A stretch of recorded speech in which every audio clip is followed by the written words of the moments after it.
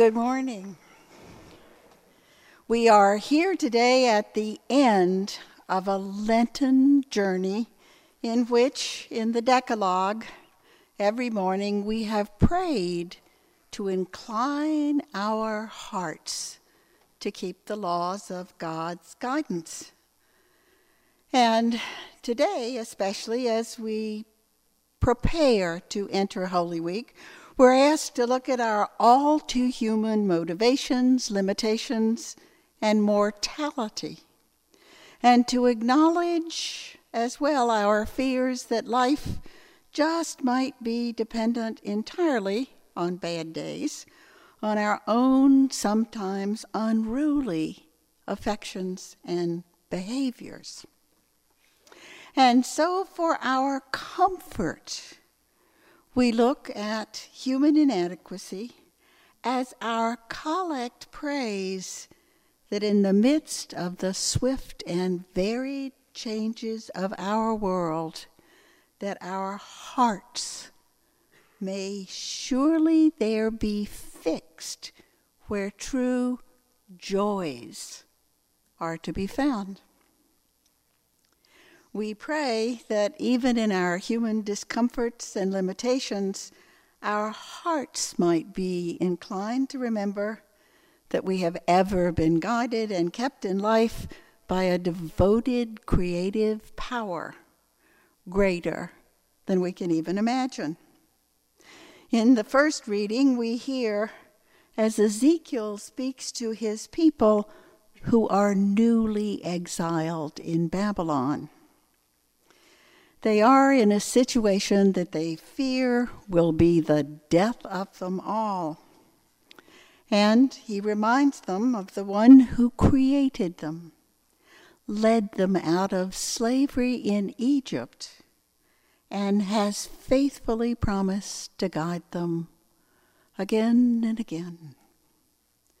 Ezekiel describes his people as like dry bones, no longer attached to one another or to anything that sustains life.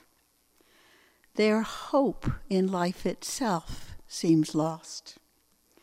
And he is instructed to tell them the words of their God, who says, I am going to open your graves and bring you out of your graves, O my people. And I, the one who led you out of slavery in Egypt, will bring you back to that land long promised again. All those dried out old bones will be regathered into one body, re-enlivened by the very breath of their God, a Holy Spirit that brings life to them.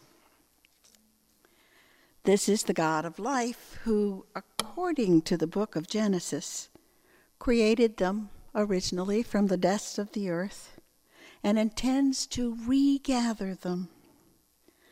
Their continuing commitment to partnership with this power will return them to life again and again and again. New life and recreation are certainly comforting to remember. When we or those whom we love find ourselves in difficulties that we fear just might be the death of us, or surely the death of what we hold dear and necessary to our lives. So, then the gospel today offers us what's been called the Lazarus event. First, we hear Martha insist the God who creates life itself can keep the people in life. She insists on the real presence of that life-giving power, even when she has not yet seen how abundant that life can be. Jesus, whom Martha says she believes to be the God-sent Messiah, is, after all, not that warrior king that the Israelites expected to come give them control over all the other people in their earthly world. He is the one who is able to recreate life itself. He tells her, I am the resurrection and the life. He repeats the very words by which God identified God's self to Moses in front of that bush that was filled with blazing light and yet was not consumed nor destroyed by it. Yet, we are told, Lazarus is truly dead. Rabbis at that time believed that the soul might hover near the body for 3 days. But it's been longer than that. And there is that unmistakable stench. And still the weeping crowd is told they will see the glory of the living God. They weep, and Jesus weeps himself in compassionate love for his friends, and perhaps in a worry that if they cannot even see resuscitation, how will they be able to accept resurrection?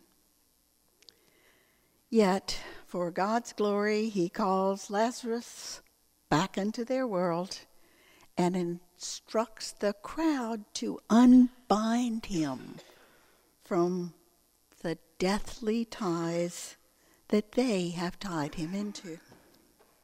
In this way, they are to see for themselves a sign of the godly power to enliven humanity and to be more open to the joy of resurrection when it soon takes place.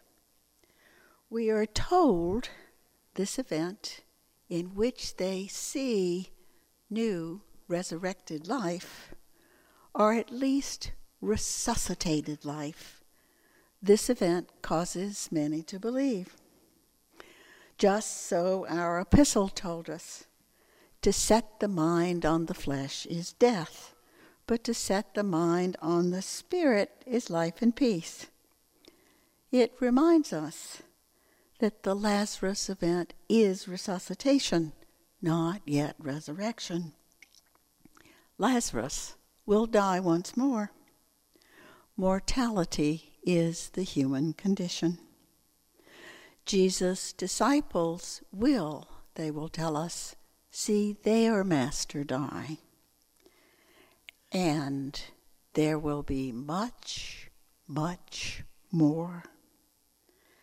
There is a spirit which will knit them all together, re-enlivening, breathing new breath into them, sustaining life for them all. The church will be founded on it. And they are told their own mortal bodies will be filled and raised by the Spirit which dwells in them. This knowledge will bring us all together in the service of life, in mortal partnership with one another, and with the God who wills resuscitation and resurrection. It brings us together, bonds us into one community to talk about the joy of that. Now, when I preach, I try to find some present-day earthly event in which I might see some way that something of this has occurred in my own life.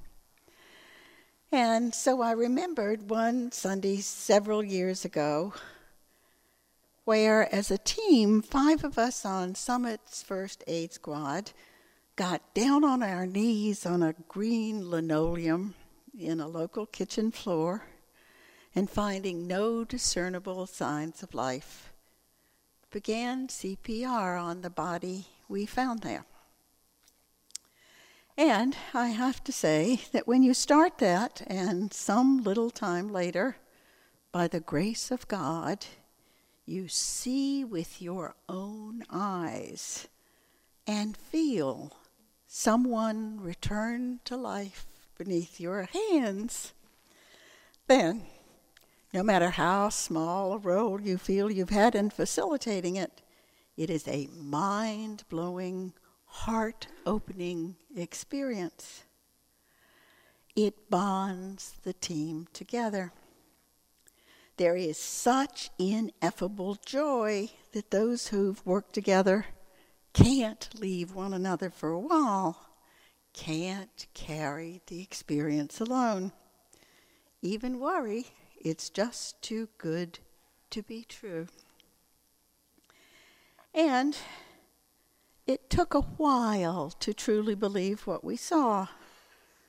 And, strangely, we needed to gather around a table together to somehow celebrate what had happened and to sustain ourselves to dare to believe it.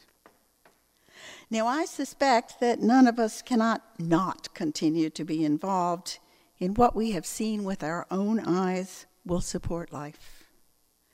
And although resuscitation is, I am sure, a small event compared to true resurrection, once you do begin to talk about re-enlivening breath around dinner tables as a sign of something more, then even the teenaged members of the first aid squad who've experienced the same thing themselves add such comments as, "Yeah, I see this one man walking the streets of Summit.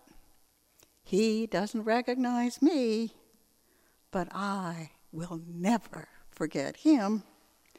And you're all hooked for life." Now, there are many ways to live out this joy. Parents and teachers partner with the powers of new life all the time. Assess the situation, make it possible to deal with what's needed. Acknowledge human needs and become the advocates of the new creation of knowledge and skills which will open minds and souls to new life.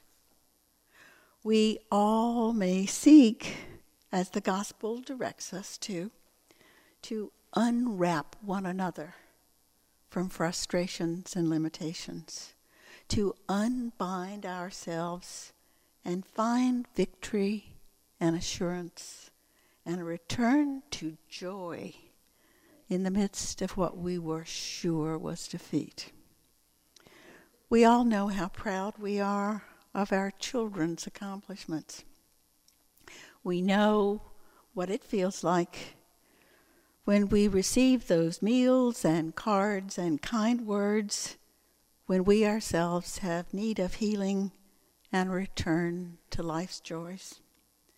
We're called today to recognize these actions are indeed a sign of a power greater than ourselves, and a way to claim that life is more abundant than we yet have seen or may even be able to see.